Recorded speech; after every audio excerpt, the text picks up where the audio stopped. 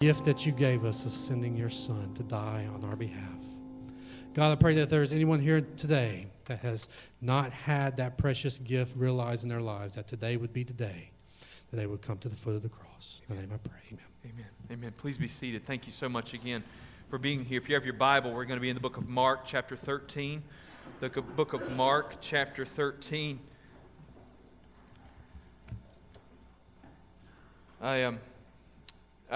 This has been one of the most challenging sermons that I have tried to prepare in a long, long time.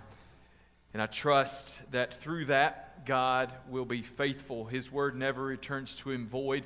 And we are confident this morning that if we will stand up and proclaim the word of God, it will accomplish everything for which God intended it. I do thank you for being here today. We do have another Sunday of summer left after this, and then I'm sure that we will begin to see this place really get full. So I'm excited to have you here with us. We do have Children's Sunday coming up on the 24th of this month, so do make plans for that. As you're turning, I also want to point your attention, your bulletins. There's an announcement about prisoner packets.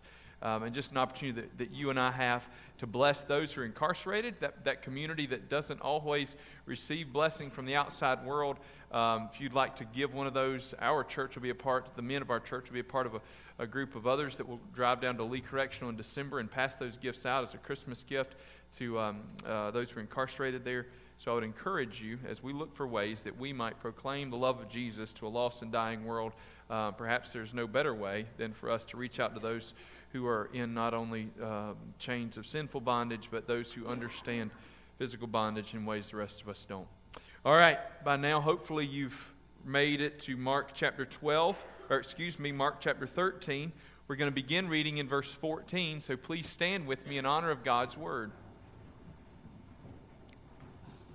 But when you see the abomination of desolation standing where he ought not to be, let the reader understand. Then let those who are in Judea flee to the mountains. Let the one who is on the housetop not go down, nor enter his house to take anything out. And let the one who is in the field not turn back to take his cloak. And alas, for women who are pregnant and for those who are nursing infants in those days, pray that it may not happen in winter. For in those days there will be such tribulation as has not been from the beginning of the creation that God created until now, and never will be. And if the Lord had not cut short the days, no human being would be saved. But for the sake of the elect, whom he chose, he shortened the days. And then if anyone says to you, look, here is the Christ, or look, there he is, do not believe it. For false Christs and false prophets will arise and perform signs and wonders to lead astray, if possible, the elect. But be on guard, I have told you all things beforehand. Father God, I pray that you would take this passage of Scripture that sometimes appears to be murky, that Lord God, you would give us clarity. Lord God, that you would give us assurance, that you would give us confidence in the one and only Savior of all mankind, Jesus Christ. That, Lord God, you would keep us from being led astray, that you would ground us in the faith once for all delivered. In Jesus' name we pray. Amen.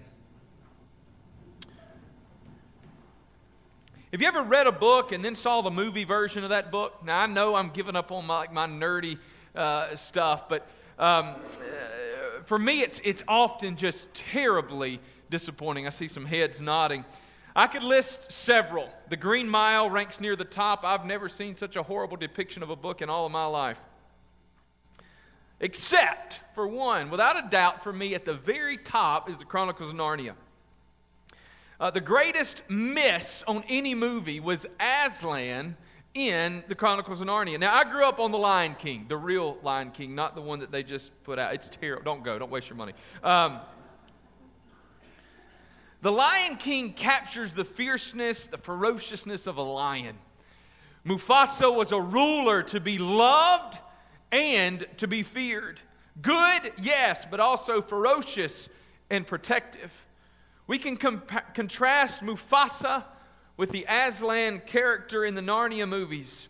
And when we do that, we see Mufasa as strong, powerful, and even to be feared. And Aslan is often soft-spoken and at times appears weak. It shouldn't surprise us because even as he made the movies, Liam Neeson wanted to make sure that the whole world knew that Aslan was not a character to be exclusive. It wasn't about Christianity or about God. It was just a good story. There's nothing in the power of Jesus in Aslan of the movies. As a matter of fact, there's not even anything in the power of James Earl Jones, as we saw in The Lion King. There's nothing of the mysterious power and ferociousness of Lewis's character. It's captured pretty well when Mr. Beaver says, as some of you will remember, Aslan is a lion, the great lion. Ooh, said Susan. I thought he was a man. Is he quite safe? I shall feel rather nervous about meeting a lion. Safe? Mr. Beaver said. Who said anything about safe? Of course he isn't safe, but he's good.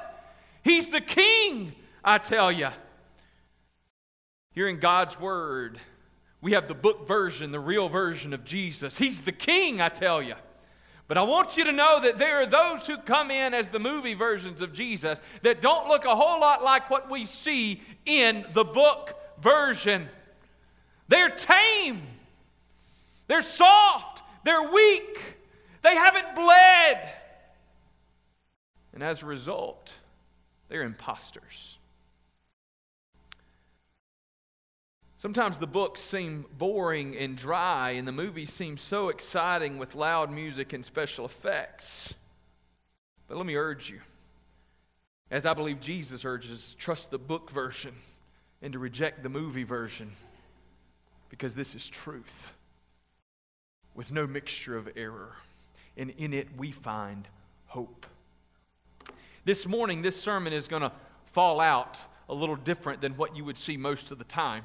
We're going to spend a significant portion of this message before we even get to the outline. So if you worry that I haven't made it to the first point after about 15 minutes, just take a deep breath. We're going to be okay. I'm giving you advanced warning, and if I had the outline to do over again, I would have just left you a giant blank space at the top and then sort of collapsed the 3 verses at the bottom.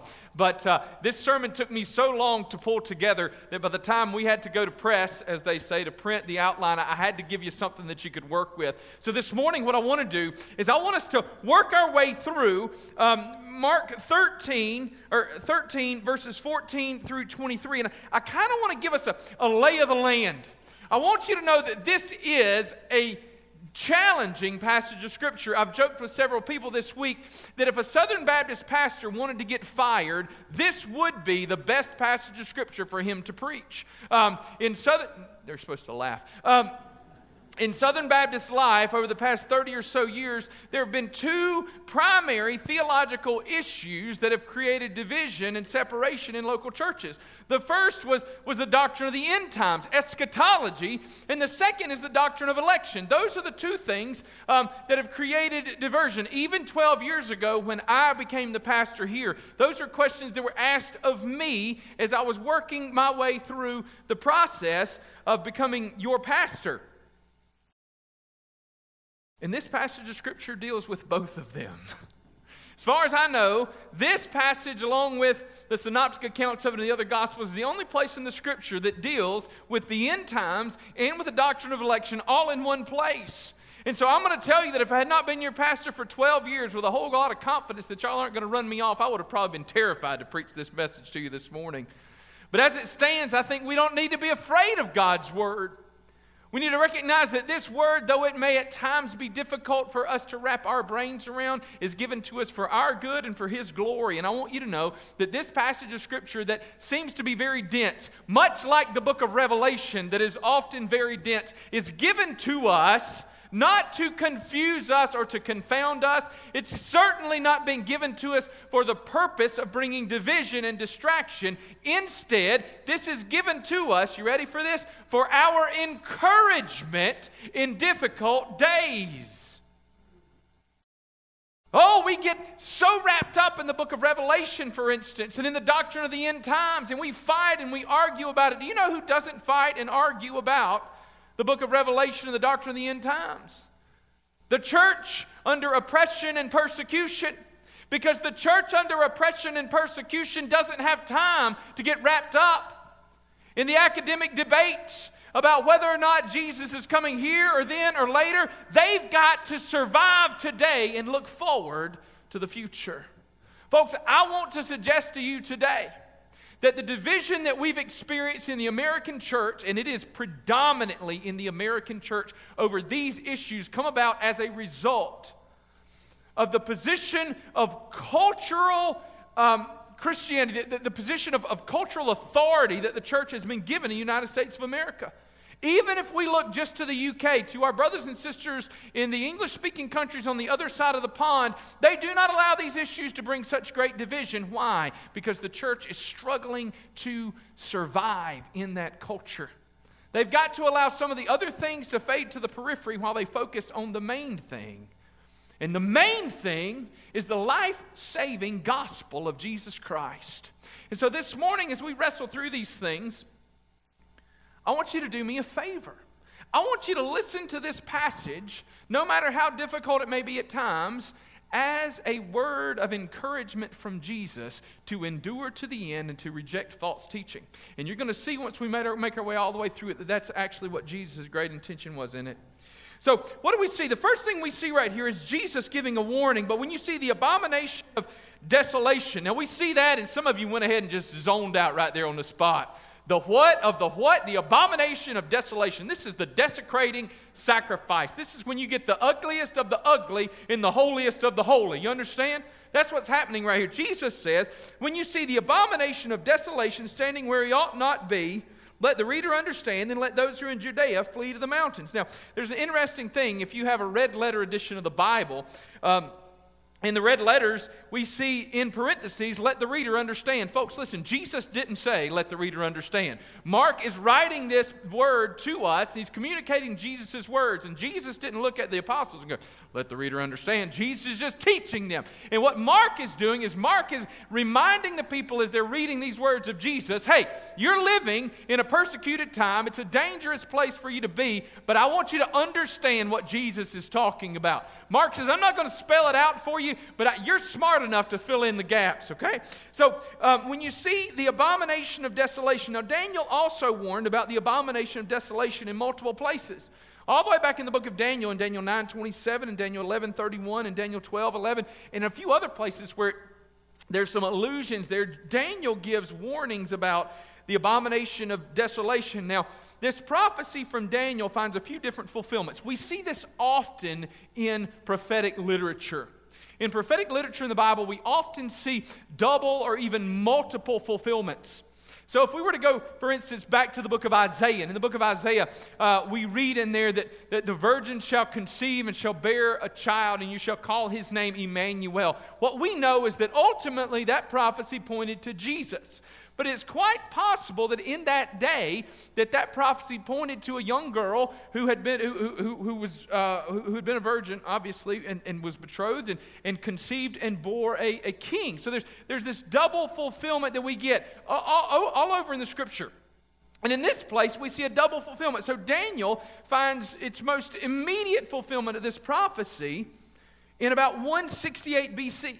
There in 168 BC, Antiochus Epiphanes set up an altar to Zeus and sacrificed a pig on the altar of burnt offering in the Jerusalem temple. Now, it was this that provoked what history calls the Maccabean Revolt. The Maccabean Revolt resulted in the only period of time, this is going to be a lecture for just a few minutes, the only period of time since really the rule of Solomon that the Jewish land was under sovereign rule. Well, it wouldn't have been since Solomon would be when it was united, but since the Babylonian captivity, that the Jewish people were under sovereign rule, and it lasted for just about 100 years. But Jesus now uses the same language as Daniel. Now, that when Jesus said the abomination of desolation, without a doubt, his hearers heard Antiochus Epiphanes sacrificing pigs in this place. That would have been the most ugly of the ugly and the holiest of the holy. And yet Jesus points to a future time. Jesus says, when you see it, not when you saw it. Jesus uses Daniel's language here, but he can't be talking about the same thing. Jesus actually even appears to potentially be giving us a double fulfilled prophecy. The most immediate fulfillment for Jesus' words of warning are going to come in AD 70. And in AD 70, the temple is going to be destroyed. If we go back to last week's sermon, Jesus says, I tell you, you won't see one of these stones on top of another. Because Rome is going to invade Jerusalem. And when they understand, they're going to invade after a long siege. And after that siege, we don't appreciate siege warfare in our world today. The purpose of siege warfare in the ancient world was to starve the people into submission. And folks, when we say starve them into submission, keep in mind that as the United States of America, if we were engaged in warfare, we would see an outcry from the people and from the government for us to get humanitarian aid into a civilian population that was being affected by warfare. Even if we were at war with a foreign country, we could all imagine a situation where the United States of America, as they have done in places like Afghanistan, would be sending humanitarian aid into the place even as they were engaged in war. In the ancient world, there was no such thing. Siege warfare was this. They surround a city. They set up embattlements around the city. Nobody can come in, nobody can go out. They look for all the sources of water. They stop them up or they spoil them so that the water cannot be used. And then they just sit back and wait until the people starve to death. Understand that that process of starvation would eventually result in even cannibalism as the people turn to eating themselves to keep from dying of hunger.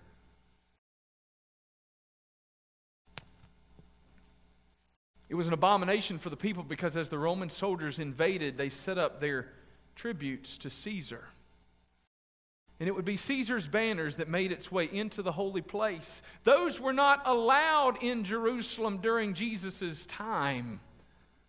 But in AD 70, as the soldiers invaded, they would bring their banners to Caesar. And there would be an abomination of desolation as we saw Caesar's people taking their rightful stand their unrightful and unlawful stand in Jerusalem. But that's still not the primary fulfillment of this passage of Scripture. We know it can't be because Jesus says, understand, this is going to be the worst thing that's ever happened. For in those days there will be such tribulation as has not been from the beginning of creation that God created until now and never will be. And if the Lord had not cut short the days, no human being would be saved for the sake of the elect. But for the sake of the elect whom He chose, He shortened the days. Jesus is speaking of a cosmic, cataclysmic event.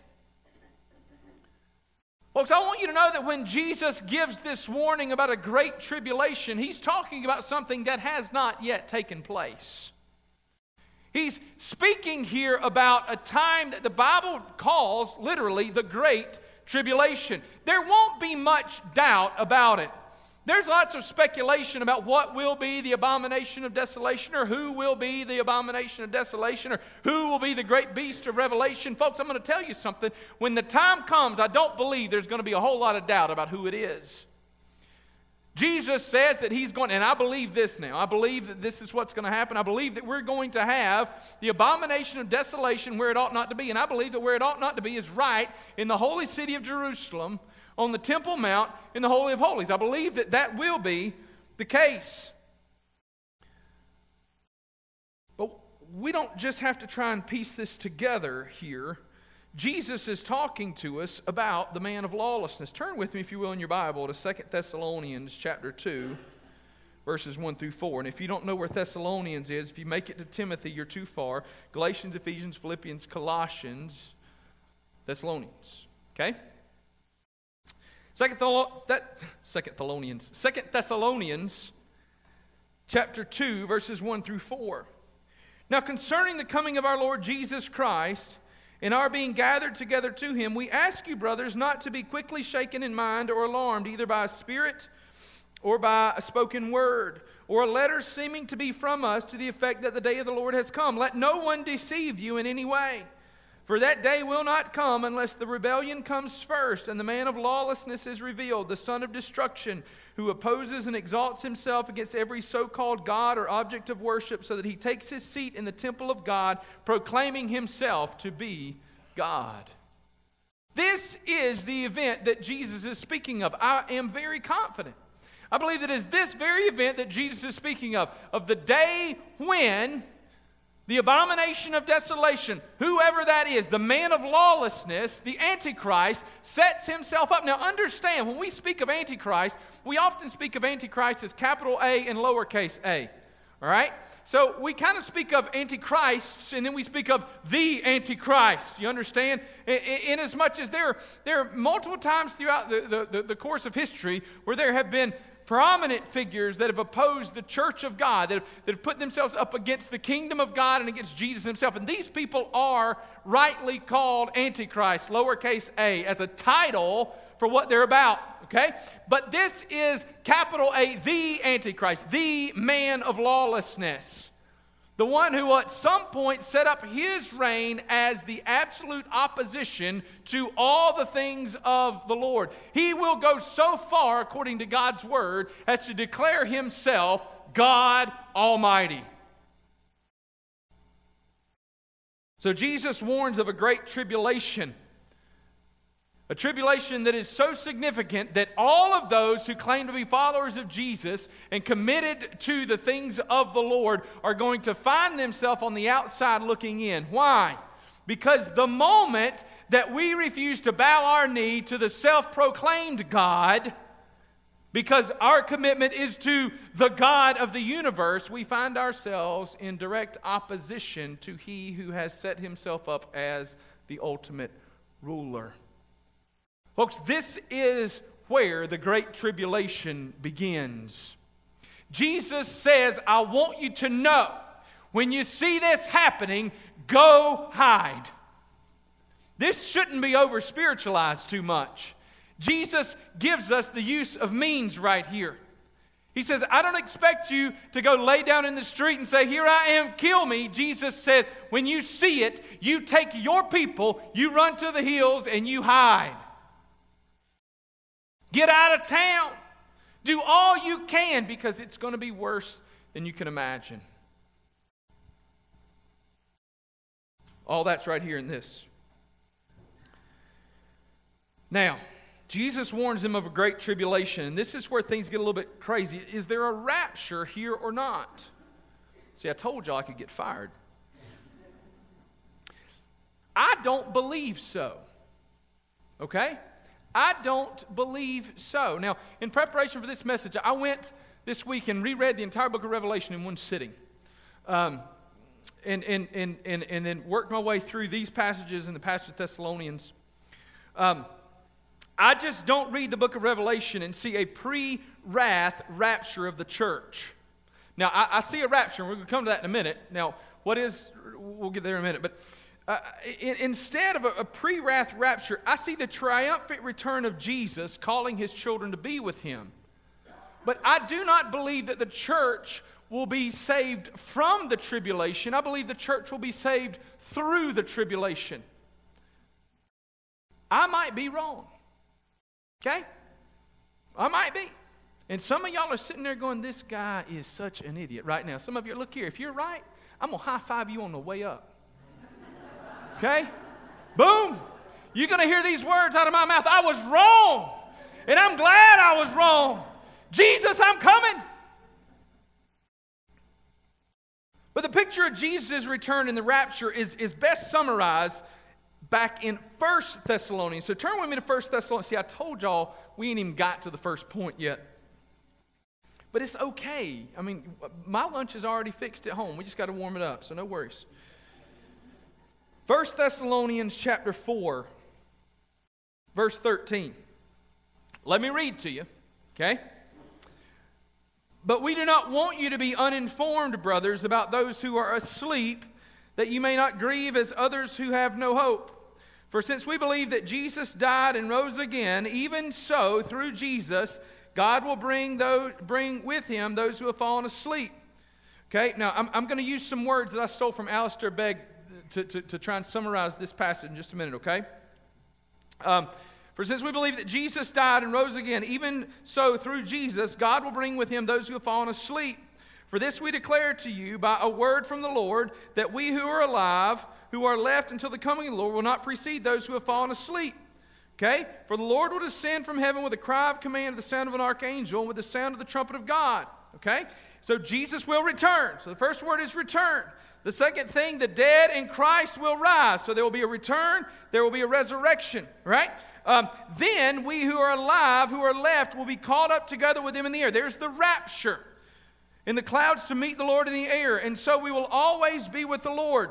There's the reunion where we're all getting together right there. We will all be together with the Lord. Therefore, encourage one another with these words. And there's the responsibility. Okay? This has become a theology of division, and yet we see right here, Paul says, the purpose of this passage is to encourage one another. Now, this is let me just read what Leon Morris says. This is the fullest description of the parousia, the return of Jesus, that is, in the New Testament. And when we reflect on the little that is said here, we are warned against undue dogmatism about what will then happen. You can't go to any passage in the New Testament and get a more succinct summary of the second coming of Jesus than you can in this passage right here in 1 Thessalonians. Okay? It is 1 Thessalonians 4, 13 through 18. We have 5 verses that summarize it. Now, I believe when I read it, I believe in a process, as I said, the return of Jesus at the end of the tribulation. Okay? The return of Jesus, a resurrection of the dead, the rapture of the living. Why do we call it a rapture, by the way? That's from a Latin word. The Greek word, that's the Latin word, and it just kind of carried over in the English language from the use of Latin. So the rapture just means taking up, or grabbing up, or taking away. The rapture, the reunion there, and then our responsibility to tell. I could be wrong. Okay? There's a lot of people who think I'm wrong. John MacArthur thinks I'm really, really wrong. I didn't call him and ask him, I just know, because I listened to a sermon where he said I was really, really wrong. Okay? Charles Spurgeon and John Wesley think I'm really, really right. The idea of a pre-wrath rapture of the church doesn't exist in church history until the middle of the 19th century. 1830 is the first time we ever find it. Okay? And then after that, it's still not widely held until in the United States, or in the English-speaking world, we see the coming of the Scofield Reference Bible. And the Scofield Reference Bible, and many of you grew up with the Scofield Reference Bible. The Scofield Reference Bible celebrates and really makes famous this idea of dispensationalism, the dispensations of the church, and of this pre-wrath rapture of the church. Now, when we go to the New Testament and reflect on all that we read, I believe that Jesus' warnings apply to Christians, especially through the period of Great Tribulation. Jesus says that the time of tribulation will be so great that the hope of humanity, the great, only, and final hope of humanity is God's grace in shortening these days. The Bible seems to suggest multiple places that the tribulation will last 7 years, and at the end of that 7 years, Jesus is coming back. As a matter of fact, even the people who disagree with me, who are many, about exactly when it is that Jesus, whether or not the rapture will take place before the tribulation or after, pretty much everybody agrees that at the end of the tribulation, Jesus is coming back to take his bride. Okay? We know that, right? We don't know exactly about what the rapture is going to look like, but we know that Jesus is going to return. Right? At the end of 7 years, Jesus is coming back. And there's where we pick up at the end of Revelation. Jesus on a white horse, sword from his mouth, tattoos on his leg, blood up to the bridle of the horse. Listen, on that day, get this, there will be no question about who the Messiah is. Jesus is warning his disciples not to fall prey to false Christs. Folks, if we're looking for a Messiah that looks like Jesus at the end of Revelation, we got a hard time falling prey to something else. Last week we talked about focusing our eyes on Jesus and upon his word. When I read the end of Revelation, I can't imagine there's going to be a scenario where I'm going to be able to be confused. When Jesus comes back, it's going to blow your mind. Listen to what's going to happen. The Bible says that there's going to be the trumpet sound from the archangel, and the dead in Christ are going to rise. Listen, that's going to be a little bit upsetting. We're not going to know what to do with that. Right? All y'all like, I'm going to know. I'm going to be like, oh, Jesus is here. No, you don't know. We're going to all just die right there on the spot. They're going to have to raise us up, because if you're walking across that cemetery and all of a sudden the ground splits open and people start jumping up, your initial response is not going to be, praise Jesus. Your initial response is going to be, oh, woe is me. You're looking around. Did you see that? What? There's going to be this rapture. The dead in Christ are going to be a resurrection. Then there's going to be a rapture. All right? Those who are still here are going to be called up to meet them in the air. Listen, this isn't just going to take place in like one city. This isn't going to be the Camden event, the New York City event. We're not going to wake up and suddenly Tokyo was raptured and the rest of us are just standing here waiting around. This is a cosmic, cataclysmic event.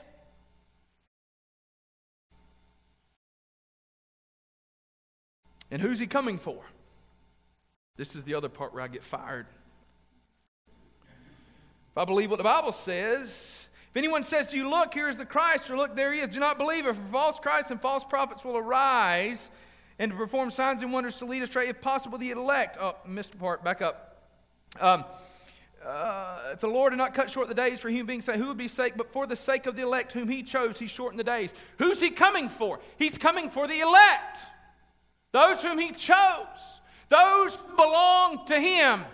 Listen, the most exclusionary truth about Jesus and about God's Word is that universalism is not true. The reason that we must actively proclaim the good news of the gospel of Jesus Christ is because not all will inherit eternal life. We are born in sin and separation from a holy God, and outside of a saving relationship with Jesus Christ, Jesus' return is not a celebration. Because those who exist outside of Jesus' covenant community will experience destruction and eternal death at the return of Jesus.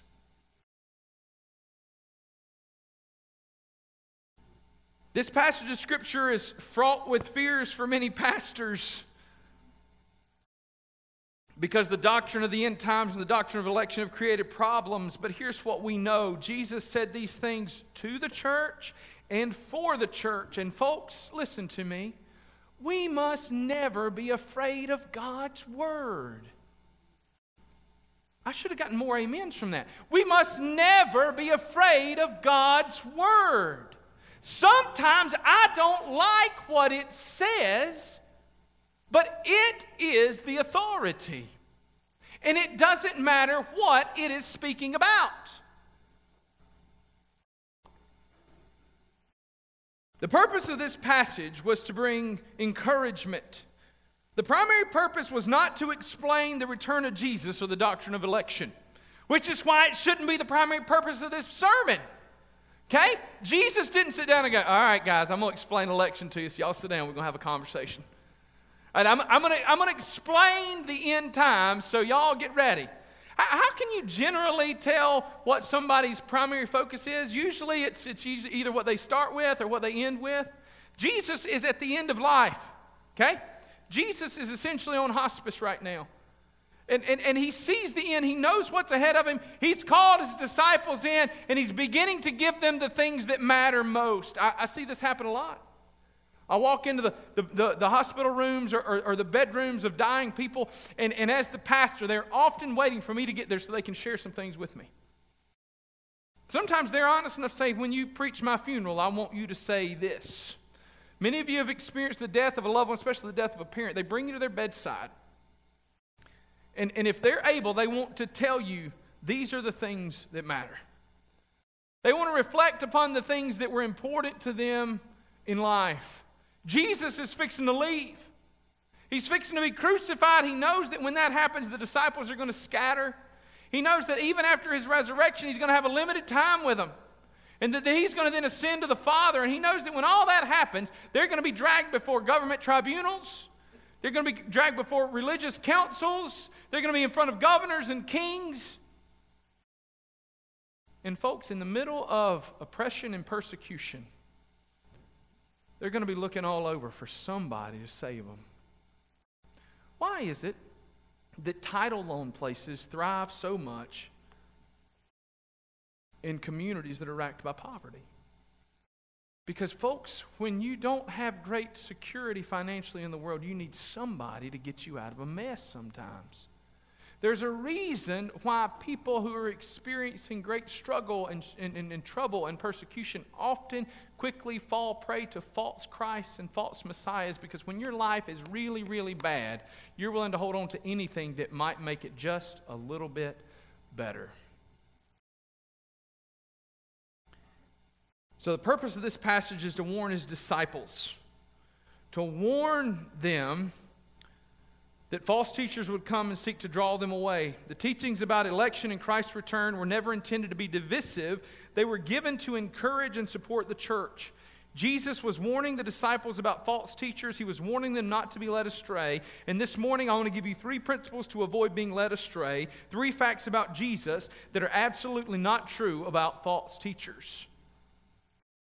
And so finally this morning, with that background in place, we're going to get to these 3 points. How is it that you can avoid being led astray? The first thing we see about Jesus is that Jesus loves. Jesus loves. Jesus didn't come preaching hate. He came preaching love. He came preaching hope. Jesus loved in word and in deed. Jesus loved all the way to the cross. His miracles were characterized by compassion. In fact, his arrival on earth was a testament of his love. As John tells us in 3:16, what? For God so loved the world that he gave his only begotten Son, that whosoever believes in him will not perish but have everlasting life. We read in 1 John that we love because he first loved us. We read all the way, or in the book of Romans, that it goes so far as that while we were yet sinners, Christ died for us. As we were enemies of the cross, God loved us even in our sin. Folks, how can we find or discern between the true Christ and false Christ? The first thing we need to ask is, where is the love? I see a lot of people claiming to be speaking a whole lot of things in the name of Jesus, but they don't seem to be speaking it with love. 1 Corinthians, Paul tells us in chapter 13, what? That if we have all these things, but we have not love, then we're just a clanging cymbal.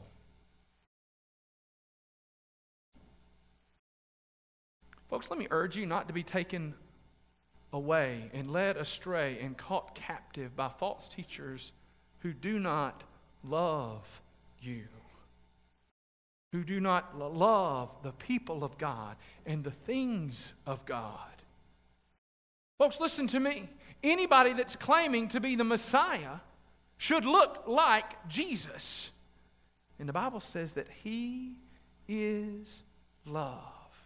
If we were to turn to Isaiah chapter 42, we would read that he is compassionate and caring. The Bible says that Jesus is this suffering servant who is so gentle that he doesn't snuff out a smoldering wick or break a bruised reed.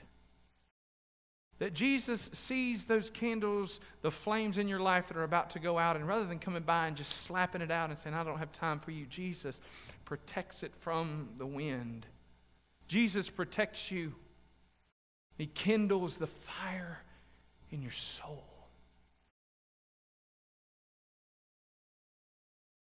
Are you following after teachers who love you and love God's word and love the people of God?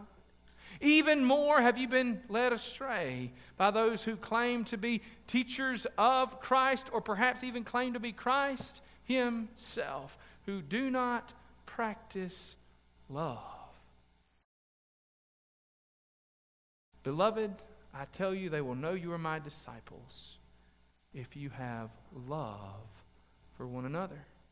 One of my favorite things that is said often about our church by guests is, I felt so loved and welcome.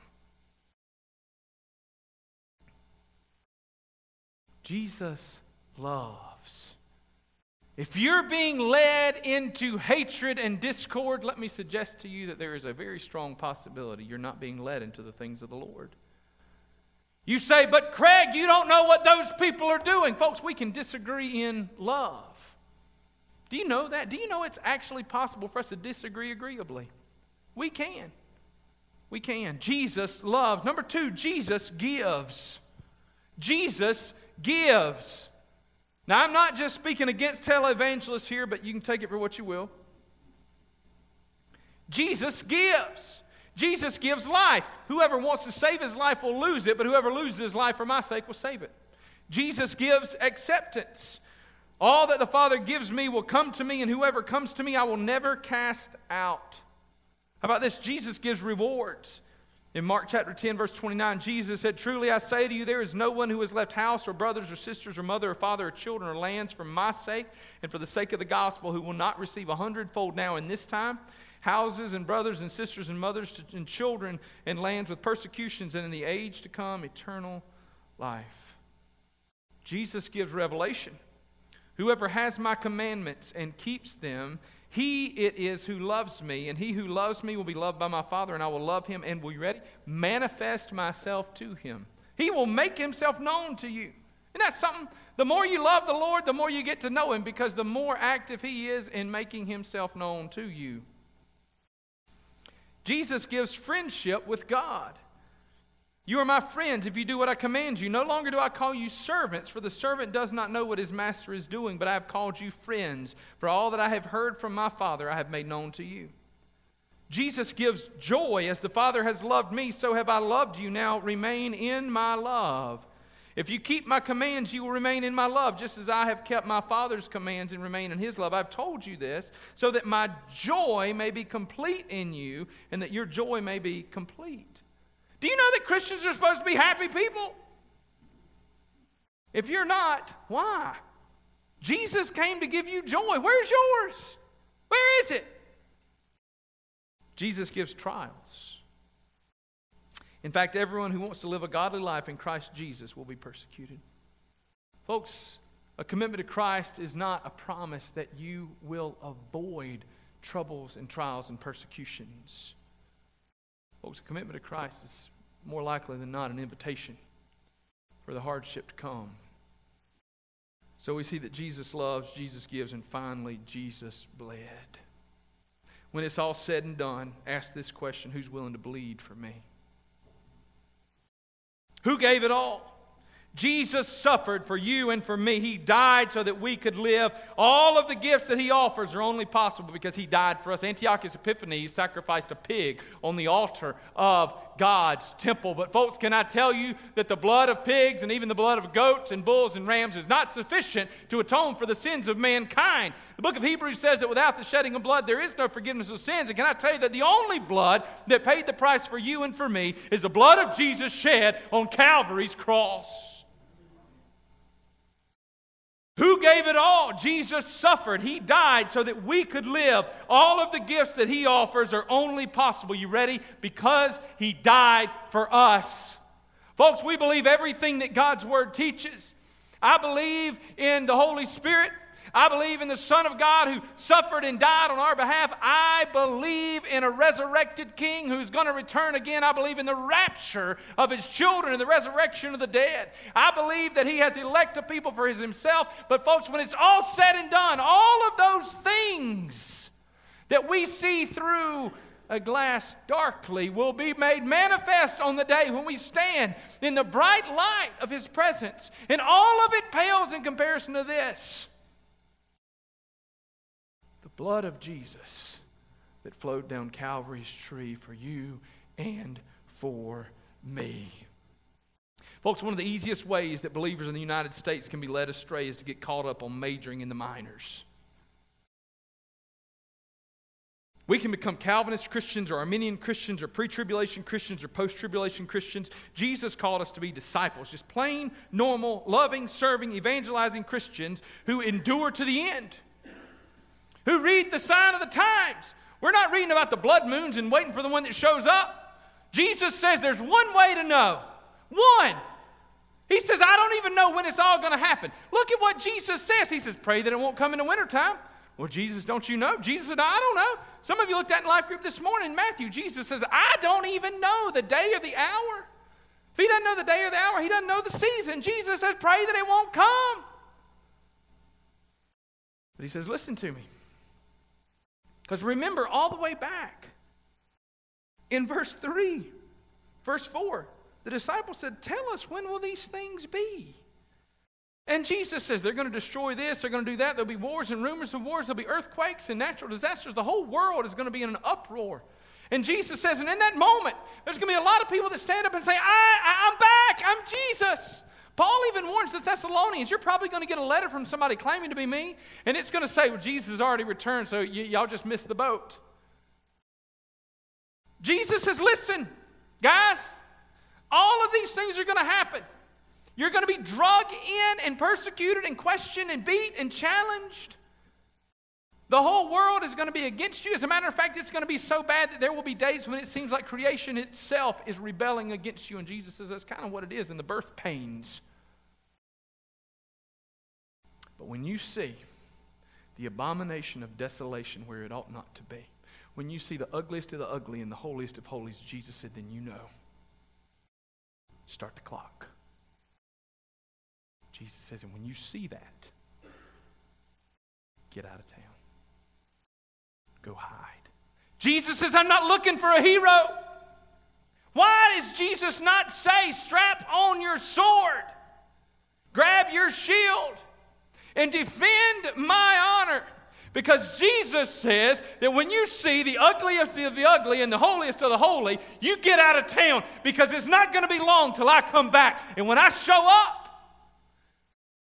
there will no longer be a question about who is the king. Do you remember all the way back in Mark, I told you that when Jesus walked into the temple and he began to cleanse the temple and he threw people out, that what Jesus did is he put his foot down and he said, I'm the king. This is my house and I make the rules. When the ugliest of ugly sets itself up in the holiest of holy, set the clock, because Jesus is coming back, riding on a white horse, leading the host of heaven. All of his people will be with him.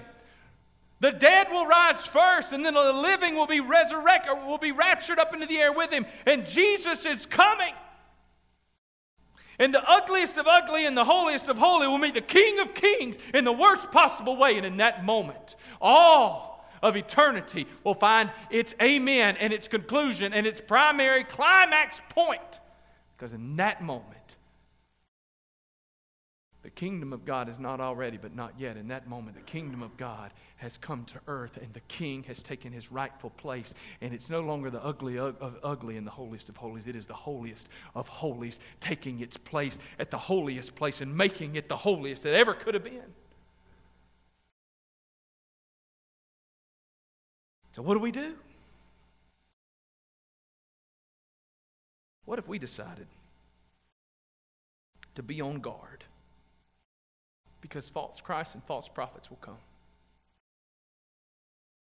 What if we believed what I've just said, that at the end of all things, as Jesus is warning his disciples, he's giving them the things that matter the most? And what if we sit around and we go, well, we've already made it through the death, the resurrection. So what's the biggest thing? What do we do in these moments? Paul says, be encouraged. John said of Revelation that all who read it will be blessed. Jesus said, go and make disciples of all nations, baptizing them in the name of the Father and the Son and the Holy Spirit, teaching them to obey all things. In the name of the Father, the Son, the Holy Spirit.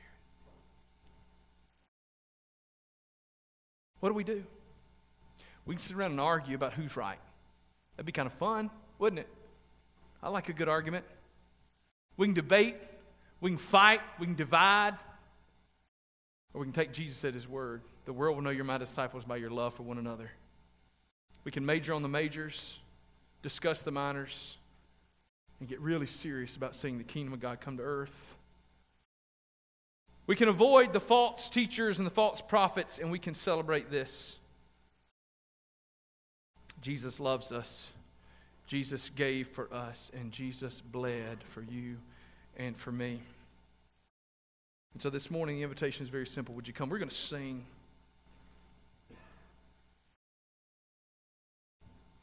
Kevin, can we go back and sing that song we just did again?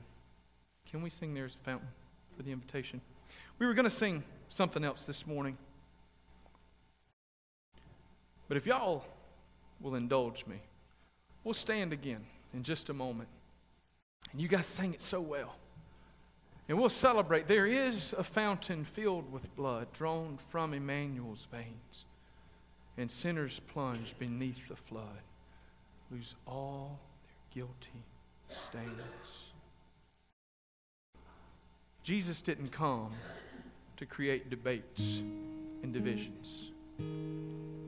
He came to save sinners, to set you free. We were going to sing another song, and that song said, "Are you hurting and broken within, overwhelmed by the weight of your sin? Jesus is calling." Can I tell you this morning that Jesus is calling? He's calling, but what He's calling you to do is to trust in the power of His blood to save you. This morning, would you come? Perhaps you're here today and you've never given your life to Jesus. Would you come? Perhaps you're here today and you don't need to come and talk with me. Perhaps today you need to come and maybe pray at this altar, or maybe pray right there where you are. And perhaps you need to pray and ask the Lord to forgive you for the divisiveness that's been in your own heart. I've had to do that before in my own life. Perhaps you just need to pray, "Lord God, wash me and make me new." Whatever it is the Lord's leading you to do. I can tell you this. He's certainly leading you to praise Him, to worship Him, and to sing out. For there is nothing more glorious than the willingness of our Savior to bleed and die on our behalf. Let's pray together. Father God in heaven, I pray that as we sing, that You'd be honored and You'd be praised. Father, You've blessed us. You've blessed us, Lord God, the sacrifice of Your Son. Lord, I pray that we wouldn't abuse that sacrifice by dividing and debating, but instead, Lord God, we would honor You by giving You praise and glory, by sharing the good news of the gospel of Jesus Christ with all whom we encounter. In Jesus' name, amen. Y'all stand with us.